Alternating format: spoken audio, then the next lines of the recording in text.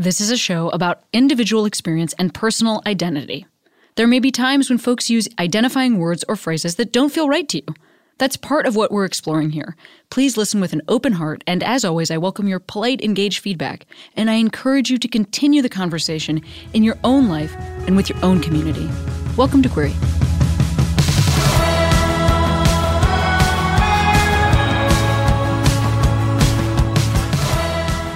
Hey Queeros, Cami here. Well, I just celebrated Pride in New York City. It was World Pride. I'm recording this before then, so I assume it was amazing. Anyway, today on the podcast, my guest is Elena Vera, the Deputy Executive Director of Trans Lifeline. Really awesome, life-saving hotline you can call. This staffed by trans folks for trans folks. And their number is 877-565-8860. Or if you live in Canada, 877-330-6366. Enjoy the podcast. I've been feeling wrong, but I'm still holding on. Darling, I know it's careless. Awesome. Are you ready to go? Sure. Great. Hello, Jordan. Just a shout out to Jordan. Jordan, keep this in. Keep this in. Always doing such a great job. Hey, I always have folks introduce themselves on the show. Would you introduce yourself? Sure. Hi, I'm Elena Vera, and I'm the Executive Director of Trans Lifeline. And Trans Lifeline is something I know a little bit about, but could you tell me more about it, since there might be some listeners who haven't heard of would you say organization? Service? What would you say? I would say organization. Yeah. We are the largest direct service organization for trans people in North America. And our two main programs are both kind of groundbreaking. One of them is our hotline, which is the only peer support crisis hotline that is staffed entirely by trans people. So we guarantee that when a trans person reaches out for help, they get someone who understands what they're going through. And it's an incredible, unprecedented program that operates all across North America. And our microgrants program is this incredible low barrier grants program where we are able to give small amounts of money to trans people who need help with legal documentation, passports, driver's licenses, name changes, if they need commissary money, if they're currently in prison or if they're in immigration detention, we're able to help them pay some fees and get some services. So we take applications from trans people all across North America who just need a little hand up, and we connect them with the kind of help that gets them more opportunities to succeed. We're dedicated to making trans lives worth living. Oh, wow. I mean, first of all, I just want to thank you for the work that you do for our family. I think it's so awesome. Specifically I first heard about Trans Lifeline. This would have been a couple years ago, so I feel like it was still a burgeoning organization, and it was at the convening of the Tegan and Sarah Foundation. Mm-hmm. And I believe it was those were your two founders, right? That would have been there. Mm-hmm. Nina and Greta. Yeah. And Greta. Yeah. So I heard them speak, and was really impressed specifically by the mission to have it be a trans person on the other end of the phone line. That just seems so important. Yeah. Well, we believe in trans people, and we believe in trans people not just as people who need help, but who are capable of offering extraordinary gifts. Oh, that's so right. Exactly. Yes, because often when it's in a community that's extremely marginalized, the narrative can sort of bend toward the salvation narrative. Right. Where there exactly. has to be like a person with more power who's in a savior role. Exactly. And instead, we're trusting trans leadership to help trans community. And our support is overwhelmingly grassroots. It's I think 85% of our budget just comes from regular people who are giving just a little bit because they care about the community. And then we get to be stewards of that. We get to take that just sort of enormous map of love from around the world and translate it into directly helping trans people. It's all I ever wanted to do. I love our people. Can I ask you a question then about that? Because I said our family, and I mean, I really think of trans folks as part of my larger LGBTQ family. Does that sit right with you? Or do you feel like there's a different, more appropriate way I could speak about things. No, absolutely. I think of us as family. And I think we're better together. I know, we all have our various sort of granular individual identities, but ultimately the thing that helps us out is when we come together across our differences. and when we're able to join each other as family, to recognize each other as family and come home to each other, that's when we have the power to take care of each other. Well, excuse me if I burst into tears. No, I also, well, let's see. All right, so I'm going to map it further forward a little bit. Right after, so like I had gone to the convening, I had heard Nina and Greta speak so eloquently on their own behalf, but then I had also seen, Tegan and Sarah use their power to sort of like seed the stage and just be like, here's some people you should know about. So it was a really interesting way of sort of addressing exactly what you just talked about, where it's like, it's all family, but these people can speak better on their own behalf than it wasn't like some slideshow of different like trans faces that then Tegan and Sarah were in the foreground playing with like a Sarah tune. McLachlan tune, and like for just pennies a day. Or a Tegan and Sarah tune, but one of their saddest ones. But yeah, anyway, so it was cool. And then right after that, I cannot remember, and I don't want to remember, but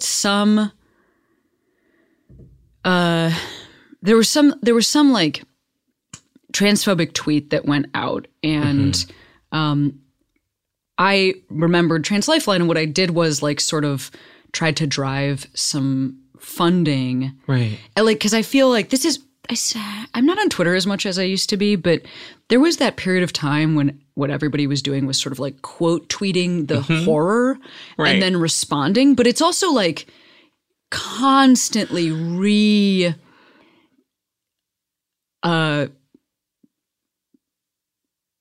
traumatizing. Yeah, it has this sort of horrible agglutinative weight to it. Yeah, like there's this climate that's traumatic. Like, cool, good, smart comment, funny joke or whatever, but I also would love to not see this thing. And it was like a Mike Huckabee statement that he made. And so I turned it into an opportunity to do like a little bit of a fundraiser for Trans Lifeline, which ended up being really successful. It was cool to see people sort of galvanize behind action that they could take that wasn't just like a car crash that they could look at. Right, like you've really had our back. It is amazing. Well, what I'm also just trying to suggest is like for anybody listening, this was for me like a teaching moment. When you see an opportunity, like I had never done anything like that before, where I saw this is the car crash. Oh, actually, I can just like shift focus over to the EMTs, you know? And I just it felt like a good lesson for me to learn just as a person. I mean, I look back at like last November, that horrible, Department of Health and Human Services statement came out about wanting to erase the legal status of trans people. Yes. And when that happened, our call volume instantly quadrupled. Yes. Like instantly, like in an hour. And we were actually able to keep up with the call volume to like maintain our answer rate, partially because so many people, just people with a little bit to give, all threw in a little to back us up, and we were able to bring on more operators and answer that call. And it was amazing to see all of these people just jump in. Wow, I actually have I have some goosebumps here because I really do think so. Are you saying that when the news came down, you started getting an increase in donations at the same time that you were getting an increase in calls? Yeah, like that at the same time. So that, I guess that's what I'm not trying to like self-aggrandize my actions. I'm actually more trying to say like, I know it can feel so overwhelming right now. It's like, what would be effective? And sometimes what seems like it's effective is just to like point out the horror, but we're kind of beyond that at this moment. So right. No, exactly. Like it's bad, and we know it's bad. We're in wartime here. Yeah. And sometimes I feel like we're kind of running the like field clinic, and we have people who are doing, organizing work or scientific work or legal work who are calling us because we're trying to like take care of the community, including the people who are like on the front lines fighting, and to make sure that we're meeting those needs. And to have a program like the grants program, I see a lot on like social media. People are like, what we really need to do is give money directly to people who need money, and we get to do that. We've given out $300,000 just no barrier essentially to trans people who need it. When we ran a prison commissary fundraiser for people in prison and immigration detention last Christmas, we doubled what we expected to raise. And we figured out this loophole, right, where when you donate to someone's prison commissary, which helps them call their family or their lawyer or get like a basic comfort while they're in this dehumanizing situation, the prison corporations take these huge fees out. So they basically profit over everyone trying to help someone they love who's locked up. But they waive those fees at Christmas. So every dollar you put in actually goes in. And so we timed our fundraiser so that everything that came in just went directly into someone's pocket.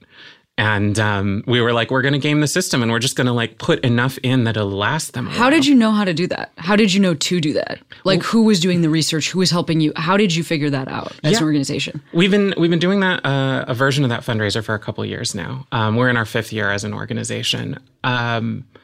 And we work with folks who are on the ground. We work with, groups like Black and Pink, people who are working directly with people in prisons, groups like, I don't know if you know the Transgender Intersex Justice Project that Miss Major founded. And they help trans people on the inside and also help them get reestablished on the outside when they get released. No, I don't know about this. They're a wonderful community organization. Janetta Johnson currently runs it, and they organize letter writing nights to make sure that people know that they're loved from the outside.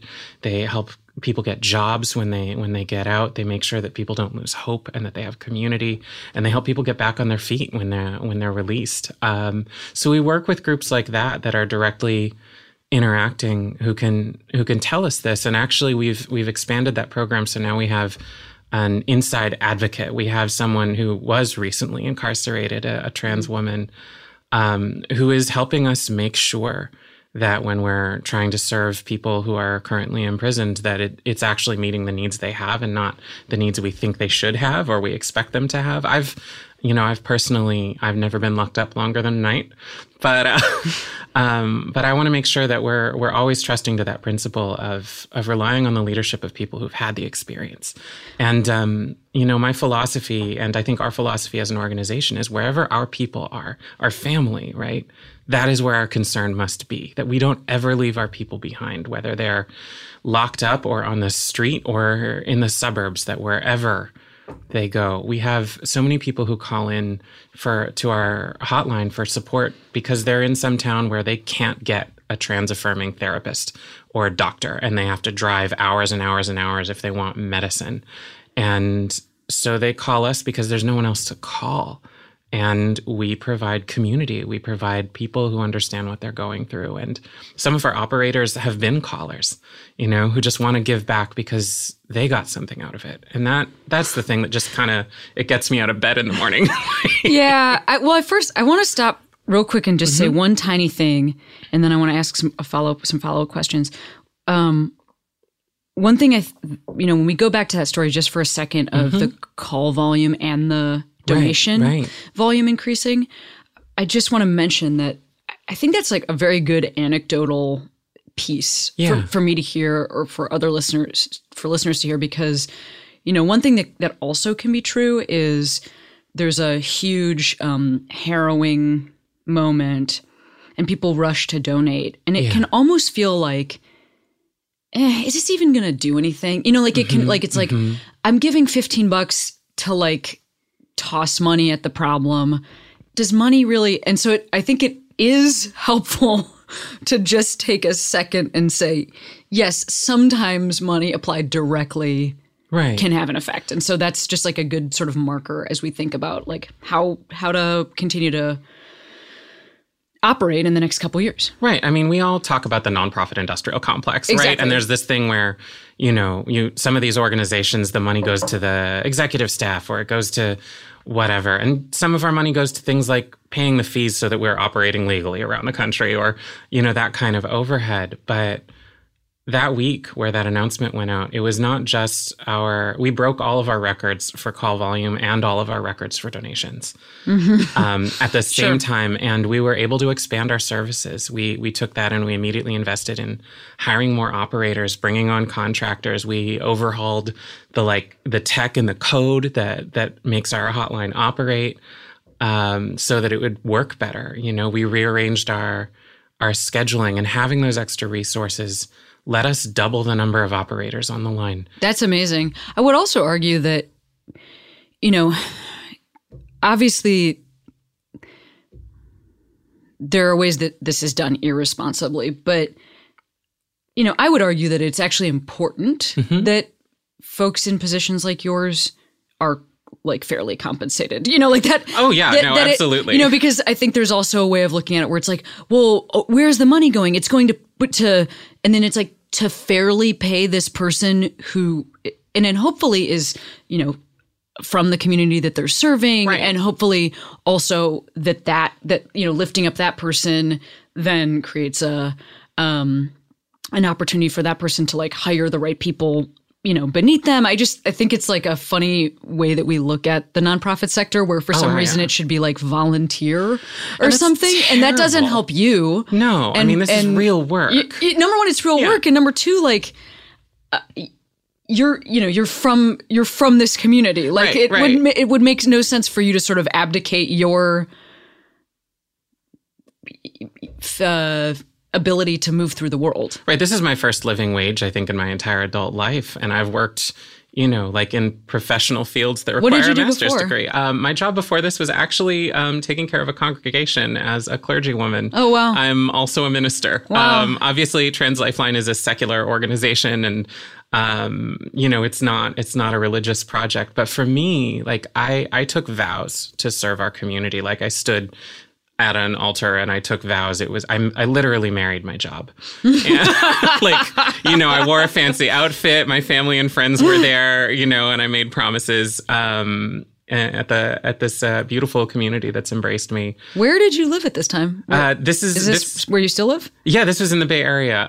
It's kind of funny. It's called the Church for the Fellowship of All Peoples. It was founded in 1942 by Howard Thurman, who was one of Martin Luther King's mentors. I know Howard Thurman, yeah. Yeah, and he founded it as this experiment in doing an interfaith, racially integrated congregation in the 40s. Whoa. And it's still there, and it's this sweet little community, and they were really excited to uplift a trans clergywoman. Wow. And so they had my back, and they've lent me their good name. Have a master's in? Do you have a?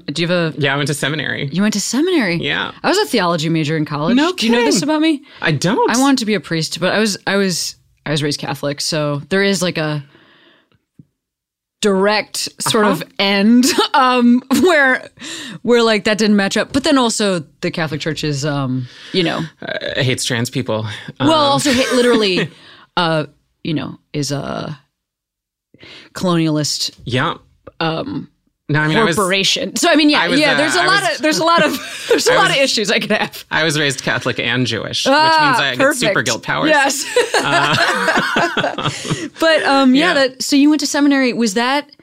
And I was in the Bay Area. There's a so had you gone to? Was that instead of college, and then you did? Oh no, or was so you went to undergrad, and then you went. Yeah, I went to undergrad in a really intensely sort of atheist school where if you had a religion, it was considered kind of shameful. We used to joke I was the only one who went into applied religion.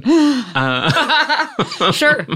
But no, I had this really intense academic undergrad, and then I realized that no matter what other job I was doing, what I would be doing was taking care of the community, and the responsible thing to do instead of halfway doing it alongside some other job was to go all in and get the training to make sure that I was equipped to take care of people properly. And so I got to study not just community organizing or the history of civil rights organizing and radical resistance movements, but also counseling, right? Actual concrete counseling training. And you are the perfect person for your job. I'm in love with the work. And I think it seems like you have the right job for you. And 3 years ago, we had this awful year in the Bay and in trans community. We lost a lot of people that we cared about. I don't know if you knew Bryn Kelly. She died that winter. No. By suicide. She was a really beloved member of our community. And, and then we had the Orlando, the Pulse Massacre and the ghost ship fire in Oakland. And we were just losing people left and right. And I stopped looking for work. I had just come out of school, and I just started showing up and taking care of people where I could and holding people while they cried or doing a funeral or whatever. And people would just sort of drop some money in my PayPal if they saw me helping someone they cared about. And that paid my rent for the year of just doing community service. And so when it came time to look for someone to take on the new leadership at Trans Lifeline, I think folks saw that, and that's what ended up leading them to come to me. And there was no way in the world I was going to turn down an opportunity to serve at this scale. I love being a counselor. I love sitting across a table from someone and helping that person out directly. But to put in an hour of work that helps hundreds of people who are in need at this hour of the world, there are all of these forces that are arrayed to try and obliterate us, to pretend that we never even existed, to deny us the chance to shape the future. And there are a whole lot of people who are willing to sit and let it happen and regretfully say someday, oh, it's just so sad that we lost them along the way. And I think about my teachers and friends and loved ones who lived through the plague years in the 80s and the 90s, and how many people we lost and how much better we would be if we had them here still with us. And I refuse to lose another generation. I just absolutely refuse. And so my goal is to make sure that Trans Lifeline is a steady, reliable community resource that lasts longer than I have the capacity to run it, that it will be here for years to come and get as many people, as many of our family through these times as possible, so they get a say in what the future is, so that there's never a point where some kid has to wonder what stories they can fit in or what their life might look like, or whether or not their life is even possible, because they have role models and they have community support and people who can be there and show them the ropes. I think we're probably about the same age, and the internet was brand new. How old are you? Do you mind me asking? 37. I'm 37. Yeah. So, I think that does actually matter. It's really important, right, to mark our experience, right? That moment, because micro generations is something I talk about all the time. There are micro generations in the LGBT queer community where it's 2 years younger, 1 year younger. I mean, it makes all the difference. I graduated from college the same week that Massachusetts became the first state to legalize same-sex marriage, and I lived in Massachusetts. So, as I graduated from college, I became an adult in a state that would have allowed me to marry. That would have mattered if I was in a different state, but also if it was 1 year earlier or 1 year later, that wouldn't have lined up exactly the same way. Right. So just really impacts the way we live the rest of our lives. No, I grew up in rural Oregon, Oh, did you? Yeah. Out on the cowboy side of the state. I've driven through rural Oregon. I know the cowboy side of the state. Okay. Yeah, I come by these boots, honestly. And, I remember we tried to set up a gay-straight alliance, which was sort of a new thing because it's the 90s, at my high school, and they threatened to shut down all school activities to keep us from being allowed to have a club. Yeah, that's right. I relate to that. Yeah. It was like that. People who came out got run out of town. I had a friend in high school who was the first trans person I ever met, and who ended up thrown out and then on the street in Portland, because Portland's where you go. It's where you run away to when you're from the rest of Oregon. Right. Right. And who didn't make it. And I think about that loss all the time in this work, that, that we can't leave any of our people behind wherever they are. And I was shaped by that, by recognizing that we let her down as a community, and that I wasn't going to let it happen again. Yeah, I want to kind of, that feels like an opportunity to, again, sort of circle back to something that we were talking about a few minutes ago, and that I think doesn't totally get enough clear statement around. So I'm just going to speak. I am not an expert at this, right, but I'm just going to speak about what I do know, which is that you're speaking directly about the work that you do with prison population and with the incarcerated, and putting money in folks commissary. And so I feel like it's important to sort of point out that a trans community, specifically trans women of color, specifically Black trans women, are over patrolled, and so therefore like over incarcerated, as on a statistical basis.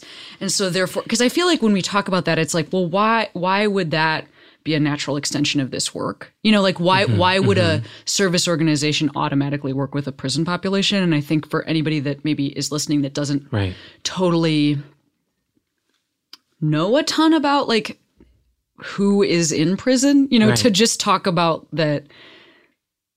that's a community that maybe is also there because they looked in a way that attracted the attention of the police, and you know, that they also are, that it's also a community that, I mean, our community as a whole has higher instances of addiction, which would lead to, again, over patrolling, and that also may turn to sex work because of a lack of opportunity, where there are also people who turn to sex work because it's their choice and what they want to do the most in the world. There are also people who it's a lack of opportunity finding other work because of how they present. So, and all of these are risk factors, whether you're being profiled for being Black, whether you're being over-policed because you're poor and you're turning to underground economies to survive, like sex work, whether you're experiencing homelessness like 20% of our community does, whether you're trying desperately to get medication that is expensive and that, you know, your situation isn't supporting because we're denied health insurance, whether you're being denied employment, like all of these things increase the way that our people are policed. And as you said, the brunt of it hits Black trans women. But Black trans people in general, trans women of color in general, they're sort of concentric circles. And so we see this massive over-policing. And because of the ways that culturally we're painted as unsympathetic or suspicious or predatory or dangerous, the justice system is unfair. It overwhelmingly, it disproportionately punishes people. And then we see situations like, you know, this awful, you know, grief that the House of Extravaganza is going through in New York right now, where, you know, $500 of bail would have gotten this woman out for some minor thing, and instead she died in solitary. And if you're not in a community that's being disproportionately targeted for poverty and oppression in this way, then you don't end up in that situation, right? It's not I think in our American sort of overculture, we're taught to really judge anyone who's seen as having done something bad, that they deserve harm. And you know, there are plenty of people who do awful things who never see any kind of punishment. B, not all the people in there have done anything wrong. And C, it doesn't matter. There are people. And I think so often of Sylvia Rivera's speech that, you know, thanks to Tourmaline's archival work, we now have available on the internet, at that Christopher Street rally, where she was screaming and begging for the community to remember our people, and especially our sisters who are locked up, because anything we're facing on the outside as a community is worse in a situation where you're locked up, denied freedom, and the people who have power over you can do kind of anything they want. That any ways that we're being punished as a community out here, it's just concentrated for the people who are denied their humanity in there. And you know, as Sylvia was saying, right? Like if we are pretending to be a community, if we're pretending to be a liberation movement, and we leave behind the people that we find distasteful or expendable, then we're not really a community.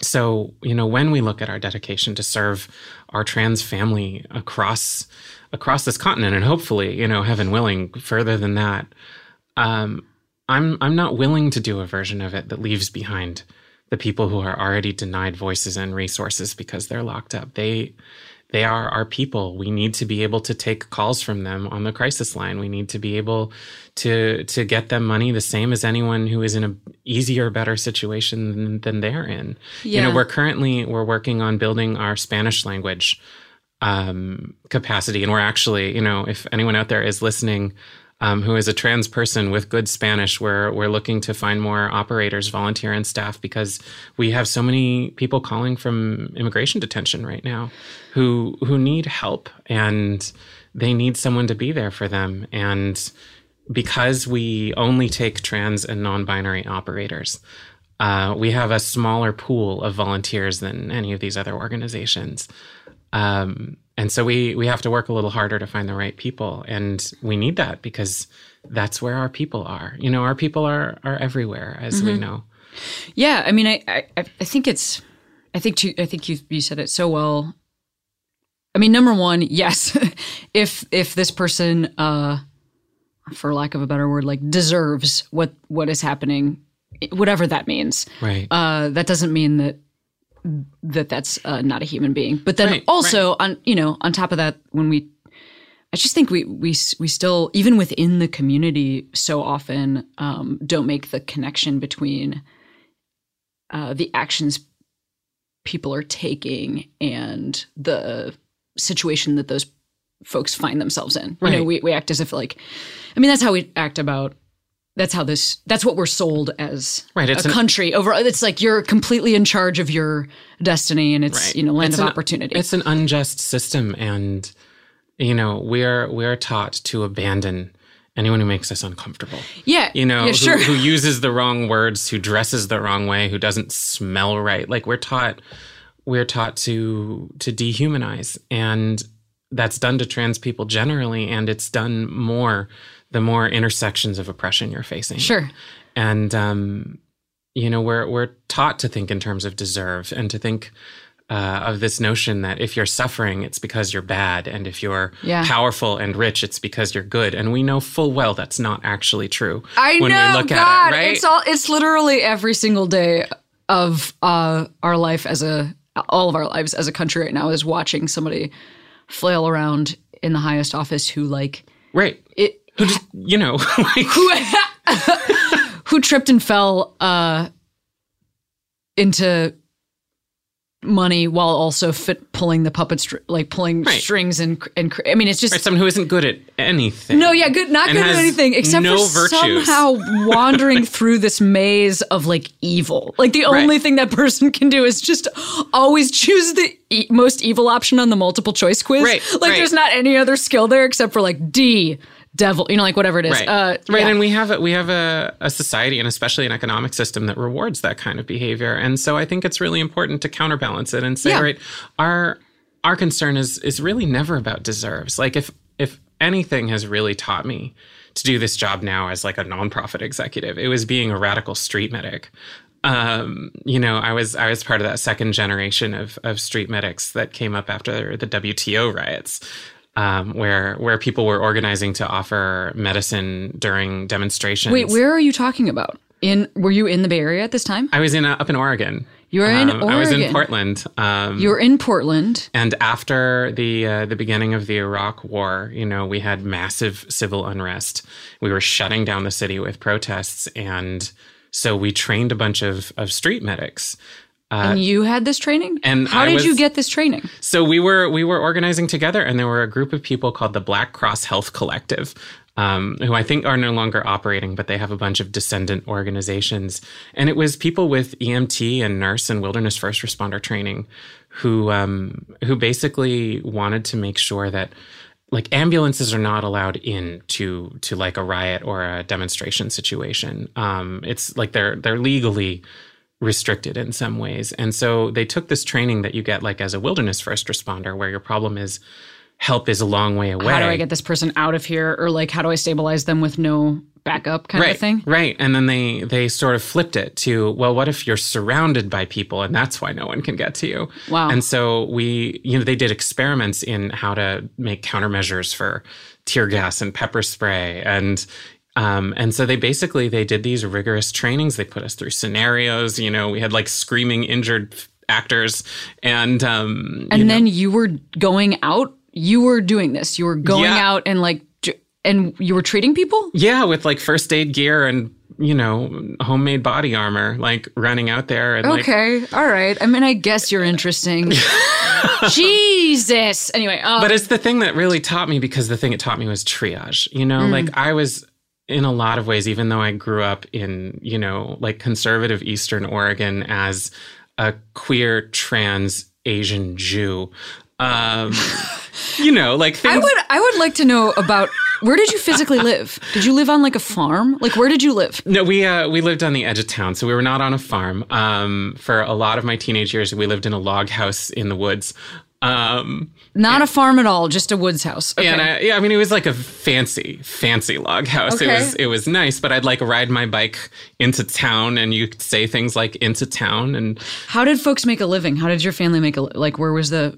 We were comfortable. My dad was a doctor, so we were What kind of doctor, if you don't mind my asking? He's an immune system nerd, actually. Huh. That's interesting. Yeah. And my mother was a curandera, so a folk healer. I have never heard that word before. I do not know what that is. Yeah, my mother's family's from the Philippines, and you get that thing out there that you get in a lot of places out at the edge of empire, where Catholicism gets all mixed up with indigenous traditions. Yes, I'm familiar with what you're speaking of. Yes. Yeah, that thing. So the family business is sort of witchcraft. And so I grew up with this like scientist parent and this mystic parent. What the fuck? So wait, so they would both treat people like that, like your dad had a practice or worked at a hospital or whatever, and then your mom, where did she work? She kind of was on call and like also did all kinds of odd homes. jobs. She's this really sort of hardcore lady who like taught herself how to do like landscaping and business management and like house renovation and normal. You know, right. Normal. We don't really pick careers. Normal, balanced.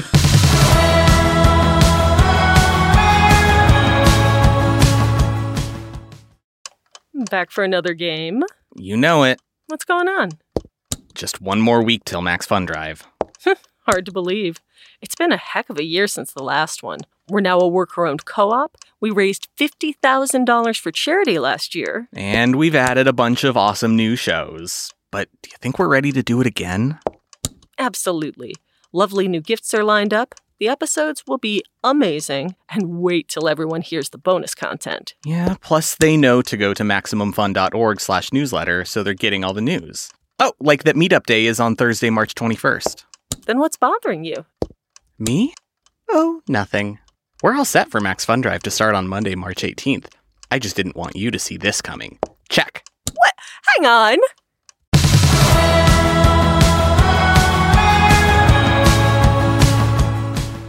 Your parents, did they respect each other's in a lot of skills ways, and talents? On their best days, they did. They came from really different backgrounds. My dad comes from this really comfortable, like, LA Jewish background, and my mom was from this Filipino immigrant Navy brat family. You know, her dad was in the resistance during the Japanese occupation in World War II in the Philippines. And, you know, they had to, like, flee the country after the war. And, you know, he was on, like, submarines. It was like, you know, it's all pretty wild and implausible. And then they ended up in rural Oregon in a cabin together with you. It was a nice house. But I mean, like, I know the kind of like beautiful cabin you're talking about, but still. Yeah, and then so there I was, you know, coming up in that situation. Do you have siblings?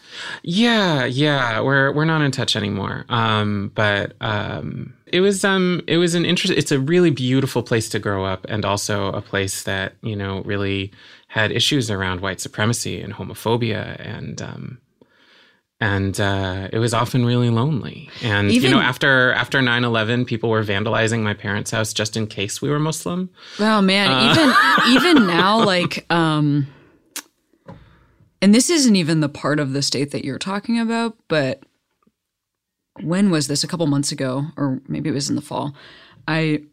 Like, a lot of times if I play Portland and Seattle, I'll rent a car and drive between, because it's like as long as flying.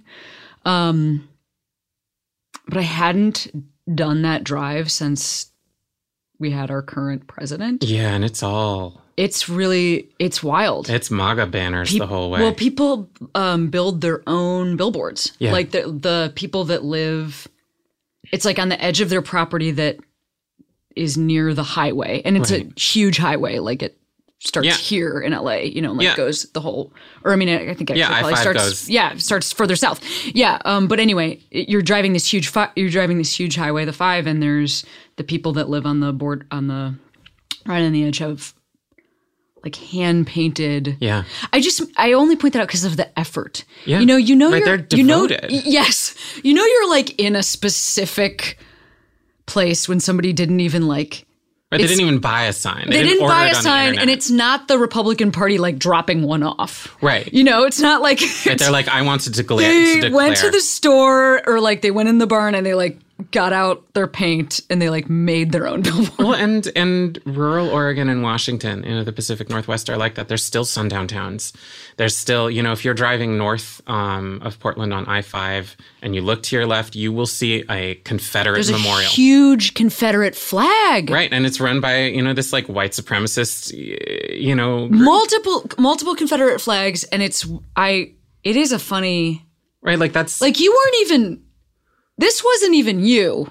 Like, I just mean, it's always great to see a Confederate flag extremely far north because you just go, this is just racism. Right. You're not like celebrating it's always just racism, but at least in the South, like there's like a fake thing that you can say. You have that excuse where you're like, well, my great grandfather was, and it's to honor him. And it's like, no, this is a lie that you're telling yourself, but you do have a lie to tell yourself. This is just that you're a slavery fan. Yes, that's all you're saying here.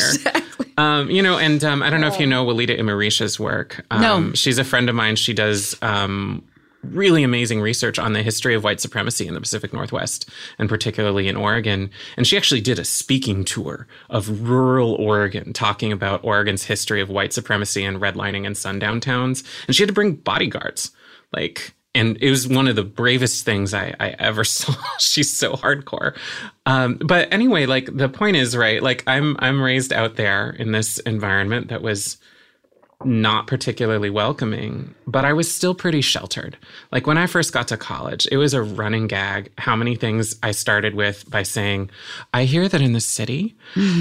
Like I was still like this like country girl. And street medicing taught me that the world wasn't simple, right? That it couldn't just be about like good guys and bad guys, that it wasn't about, it showed me the naked face of police brutality. It showed me people struggling who were, breaking laws and in the moral right, which was a thing that, that you're not taught in school in a lot of places. Sure. And it taught me that it can't ever be about deserving. That like if you are in a situation where there is an injured person in front of you and you have a medical bag and the training to help, you don't stop and say, are you a good person? Are you a person who deserves my help? Do you agree with my politics? Are you like, you treat them and you ask questions later because there's another patient just past them. And that training of like breaking down people not by who is good or who is bad, who deserves what, but by, do you need help? Is it help I can offer with what I have from where I am? And that those were the categories of people, and everything else goes away when, there's tear gas in the air and things flying around and helicopters. And to have had that experience has really helped me as a community organizer to look at people and say, right, I'm not interested in this question. Yeah, well, it's like deserving. I'm interested in what do you need? It's an important thing to bring up right now, obviously, because the idea of a religious exception for EMTs and physicians is like it is a violation of is being batted around, and even without that actually written in. Right. I don't know if you've actually been on the other side, if you've been in a medical crisis. I have. I don't know if you saw, I walked in with a cane. I was run over by a van a few years back. Holy shit. And I've been hit by a car, but it was not a van. It was I left a very respectable dent in her hood. I'm not a small lady. But I get run down in a crosswalk and I get taken to the hospital in an ambulance. And then they didn't want to treat me. They didn't want to touch me. Where was this? This was up in Richmond, California, up in the Bay Area. And they tried to discharge me without letting me see a doctor. You know, I'm sitting there bleeding. I've literally been brought in on an ambulance. And they looked at me as a young brown trans woman, and they assumed that I was trying to get drugs, I think. Sure. And so they were like, they wouldn't examine me, they wouldn't touch me, they wouldn't do any scans. Did you come in an ambulance? Is that what on you a said? stretcher. Yeah. Wow, that's so wild. I mean, that has been my biggest fear, and it hasn't. I'm knocking on this wooden table. It hasn't happened yet, but I've had.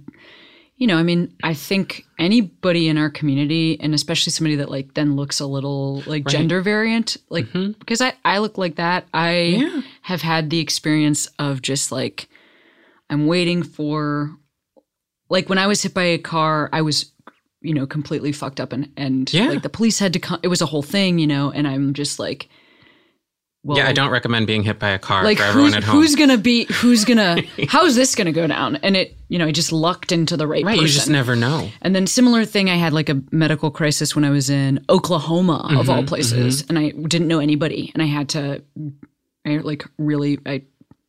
fucked up the tendons in my knee. I had to call an ambulance like to come get me out of my hotel room. Yeah. And I was just like, well, I mean, Oklahoma, like right, whatever. Cross your fingers. It could go any which way. They ended up being amazing and like kind of kept in touch with me, even like super kind people. Yeah. But in that case, one of them recognized my voice from a animated show that I do, and then recognized me from a movie that I was in. So, you know, I'm like in this very specific. Anyway, it's like always going to be like, okay, did I randomly get this one police officer who used to be a bike cop and understands that I got hit by while I was in the bike lane, and you know, like, did I randomly it's like you just have to rely on this luck. Person who knows my voice and my voice and my face. It like that's the odds of that are just I see ridiculous. That so often with queer folks and trans folks that like this anxiety that we have to build up enough social capital that someone would help us if something bad happened. Oh my God, that, like, right? There's this competitive thing where like you need to be liked enough and known enough that if you need a GoFundMe, you know, I know. because you got sick or injured or something, that's real. that people would show up, and like you see this like social capital really translates into whether or not we have the material resources to survive. 100%. It's terrifying, right? 100%. It's terrifying. And it's one of the reasons that I'm so excited about things like our microgrants program is that it doesn't matter whether or not you're popular or well-loved or part of one of the demographics that has it slightly better, or, you know, or whether or not you could throw a dance party that enough people would come to pay for a surgery. Like we will just make sure that you're one of ours and take care of you. That's really, you know, that's also interesting, because I think the other thing with like a GoFundMe is that it's like it could be anybody putting that together, and then there's a random photo attached, and it seems like the people who would need that, like that can't be what we use to provide care. Like, are you photogenic? Are you famous? Well, and also like, do you have an iPhone? You know, like it's like I feel like I saw one recently where it was like a grainy photo. There was one photo. It was like, this person's on the street. They're in extreme need. And like, if that person was on the street and in extreme need, that's probably the photo they would have, right? Like that makes sense. But also like, I don't know that I feel like I can it feels so strange to just, I'm giving like $100 to somebody that like Google imaged random grainy photo, you know, like, and we see all of these, you know, like stories about scammers, you know, that's what I'm saying. It's really, so there needs to be a system like what you're talking about. I mean, in like some future utopia, it's actually bigger than just it's an actual like social safety net where we do things like, I don't know, contribute regular amounts of our Yes. resources to be distributed equitably to people in need. It's weird. I know. And also we fix roads and stuff. What is that called? What's the word for that? Taxes. Anyway, Right. The admission fees for civilization, yes. taxes. No, it's but in the meantime, we find these sort of stopgaps and partial measures. And one of my dreams, right, in expanding Trans Lifeline, right, we've been really building toward. We get, I think, 20% more callers every year. Like, it's just always growing, even outside of those. what do you think the number is? Can you give me like a ballpark of how many callers? We took about 21,000 calls last year, out of the more than 60,000 that we've taken in the history of the organization. Cool. Thank you for the. And it grows every year, and we've been able to keep up. Like, we've been able to keep up and keep our answer rates steady and even increase them. But I want to make sure that we don't have to keep up, that we are ahead of it, that no matter how many people are calling, we can guarantee that we will always pick up the phone. And so that's our big sort of ambition this year, is to make sure that we are catching everyone who reaches out for us, that every hand that reaches out, we will hold on to it. And that means, it means more operators and so on. And for our grants program, the dream is, all right, once we pay for everyone's name change, once we get every trans person a passport, what else do they need? Do they need medical bills? Do they need Sure.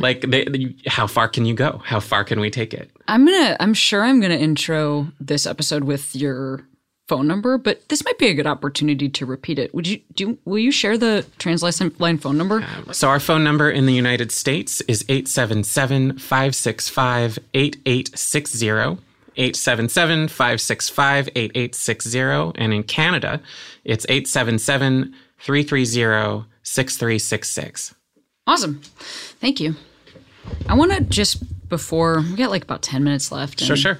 I would like to talk a little bit about like you personally. Yeah, if that's absolutely. Right. Because I Absolutely. feel like you've brought up a lot of work, a lot of training, a lot of giving out to other people. I think that's rad. It also is not, a requirement for value as a human being. Like we have, I think, also in our community, this overdeveloped sense of responsibility that is good and creates like some really amazing people. But then it's like, well, how are you taking care of yourself? So I guess that's my first question. What do you do to take care of yourself so you can continue to do this work without burning out? Yeah, it's right. Like, burnout is super real. I think about, I'm thinking about the measures we're doing to prevent burnout in the organization, right? Like, that we make sure that people get a living wage and healthcare if they work there, and all of that.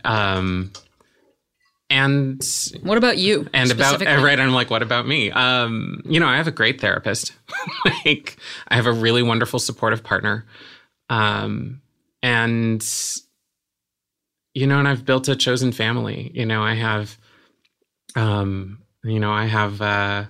people who will call me up and say, we're in your neighborhood and we want to take you out to lunch. And I know that they're not coincidentally in my neighborhood. Like, they just know that they have to work a little extra to remind me to accept help. And I think a lot of us, especially in sort of the field of caring for others, we're very good at neglecting ourselves, and forgetting to take breaks and forgetting to rest, and pretending that that's in any way sustainable. And I think a lot of us, we succumb to the temptation to burn our own bones for fuel.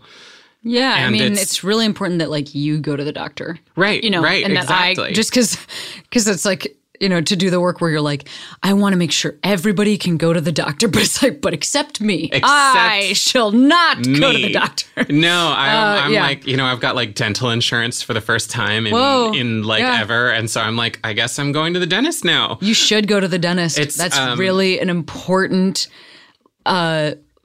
emotional thing that I think probably you will feel, to take the time out for that. It's like, because it's not just taking care of your teeth. It's like, I took care of my teeth. Right. I sat in the weird chair and I looked at the pictures of fuzzy ducklings on the ceiling. Yeah. And I failed to answer questions that they asked me while stuff was in my mouth. I really support you going to the dentist. I'm on your side. I really love cooking. Is the thing that really sustains me. Like, I'm always experimenting. Too. Yeah, that's like a very meditative act for me, which I Right. really love. Because it's like stuff, your hands are busy. You know, when you're somebody that's like cerebral, it's just really good to have busy hands Like sometimes. it's really easy to be elsewhere and elsewhen all the time. And when you're cooking, like you have to be in the moment and in your body. Or you're going to chop all your fingers off. Every Right. single one. So Right. yeah, And, you got to stay. like balance the spices. And I mean, and sure, all of you're an that. EMT. You could treat yourself. But should you have to? Anyway. You shouldn't have to. Right. You know. I want to ask you about your partner. Yeah.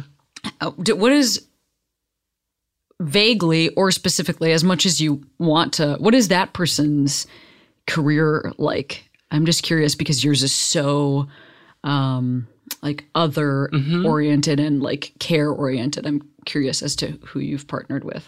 Yeah. No. She runs a witchy shop in Portland. Like a witchy? Like, do you mean like witchy? Like Yeah. like Wiccan? Like witch? Like crystals and That statues sounds of very right. Yeah. yeah, 'cause that's no, and like books about magic and stuff. Like Cool. it's and it's Is this a place that she owns or runs? some of each. Okay. All Yeah. right. Yeah. And it's really nice, you know, like I've been with other people who are also community organizers and activists. And like she's someone who really cares about all of these issues and gives what she can and shows up. But the fact that it's not her day job means that like I get to come home. You know? Yeah, Like, I mean, also I would, you know, I mean, quite literally, you're working with somebody who deals in solving a problem with a physical object, right. as opposed to with a long-term esoteric plan. Right. So that seems like a nice balance. Right. In the same way that like I like doing the dishes because like you can actually see that your work did a thing. Sure. Whereas like long-term emotional care of people, you're like, I really hope that that person I talk to is okay. Right. I will never know. Right. And so to have her doing this really grounded sort of normal work means that we get to talk about normal human scale things and, you know, like dream about getting a cat. And it's, it gives me a chance to be human. It's really easy to let myself just be the work and to sort of fall to that thing where I'm like, I am my calling and that is the part of me that matters. And then there's finally this person in my life who's like, also, what are we having for dinner? Yeah. Right. And- like also I value you for just being a person and it lets parts of me relax that don't relax anywhere else. Do you feel like also she gets to have because you said this is somebody who cares about these Yeah. No, she's topics, then like she gets the sort of, it's like if we're all playing, if there's like a tally sheet with the universe that we wish we weren't playing with, but that we Right. still are, it's like she gets to feel like, okay, there is somebody in my life who's doing some of these bigger things. Like, cause I think a lot of times we talk about the people that ground us Right. as if like that's sort of the only direction that benefits, like that you're benefiting from being attached to somebody who's keeping you grounded. But it's Right. also really a gift to her where it's like, okay, I go do my work during the day, but then I get to know that I right. Like she's am impacting the world in this huge way because of this partnership. like she keeps me running and that means that like any good that I do, some part of it is hers. yeah, that's kind of what I'm Right? saying. Like she Yeah. gets to benefit from the feeling like, okay, I am doing what I'm, you know, what I can to Right. resolve these issues and it doesn't have to be me directly. And I've been with like the performatively woke people who know all the right things to say and have read all the right books and like who aren't ultimately actually safe or right, you know? And to be with someone who has this phenomenal heart that leads her to the right conclusion over and over and over again, it reminds me what really matters. And this is like a perfect for 56 minutes and 40 seconds. Right. But how long have you all been together? Coming up on 3 years now. Wow, that's amazing. Yeah, no, it's we had a long sort of disaster lesbian courtship, you know. I'm grateful to Tumblr for, I think, coming up with that term, right? Where like both of us were awkwardly flirting and thinking the other one wasn't interested. And our friends were like, why don't you just ask her out? And we were both like, I don't want to assume that, you know, that she feels that way. Like it became comical. Our friends would be like, oh, hey, are you going to go see her right now? And we were like, I don't know what you're talking about. And they're like, you're more dressed up than usual. And we're like, shut up. She's not my girlfriend. And we had both sort of decided we were kind of done with romance for a while, and then we kind of stumbled on each other, and then we decided it was worth fighting for, and now it's this amazing thing. So, this is my plug for love. Like I'm a much better, happier, more functional person by letting that softness into my life. And especially in times like these, it's just not optional, so whether or not romance is the thing that gives you that, like we all need something, Oh, thank you for adding that at the end. I start to feel like, well, shit, what about the people that don't? But then you're right. Right, like whether it's music or going to the beach or like an art that you or love. a whole team of people. Or a whole team of people, right? Like, and the thing that made it possible for me, I think, to be ready for a relationship like this was being able to say, I have this fulfilling community. I have loving chosen family. I have friends. I have work that matters to me. Like I am complete without that, right? I am a whole person. And then someone comes along and it's like, it's not that I need you. It's that I want you.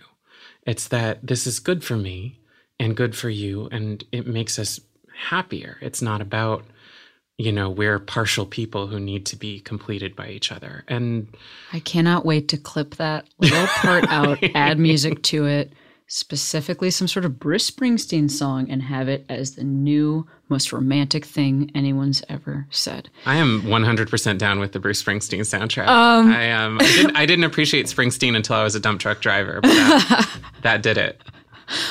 Well, I have no time to ask you about that. I'm glad that you are consistently the most interesting woman in the world. I'm a quarter fictional on my mother's side. I'm going to send you back into your day. And before I do, I just want to ask you to shout out a queero, which is a person, place, or thing that made you feel like you can be who you are today. I'm going to say Miss Major. I don't know if you know Major. Nope. She's incredible. She was in the Stonewall Uprising. She was at, Attica prison. And she has just these decades of building home for our family, for going where we are and taking care of them. And she doesn't compromise. She doesn't watch her tone. She doesn't package herself to be palatable to the powerful. She's just relentlessly real in a way that is deeply loving. And having been able to know her some, it has reminded me that we don't need to be tidy in our work and that we don't need to be marketable. What we need is to act our love out for each other. And she's built all of these communities. And a few years back, right, she's built this incredible community in the Bay Area. She has all these adopted daughters and granddaughters. And she announced she was moving to Arkansas. And everyone was like, Mama, what are you doing? Like, you're like pushing 80, you've like fought cancer. You've given more than anyone could be expected to give for decades. You can retire. And she was like, no, we're good here in the Bay. And I trust that you've got it now. And our people need me in Arkansas. So she picked up and she moved to Little Rock, and now she's like amazing organizing there. And it was just like, she looked at where the need was and she decided that she would keep giving what she could in this sustainable, loving way. And having her tell me that she was proud of me was like, on the bad days, I hold on to it, because she doesn't fool around, and she doesn't make it up, and she doesn't say it if it isn't true. So, if you're out there listening, Major, thank you. I think we're all better for having people like that reminding us to be real. Oh, sure. I can't wait to move to Arkansas with, I'm assuming, you, since we now know. I guess we're now doing that. That we've solved it here. So to my partner, sorry, baby, I guess we're moving to Arkansas. Yeah. Thanks so much for your time today. Thank you. Thank you so much for having me. And thank you for supporting our work. Oh, it is my pleasure. Yeah, it is my pleasure. Yeah. Cheers. Yeah, cheers.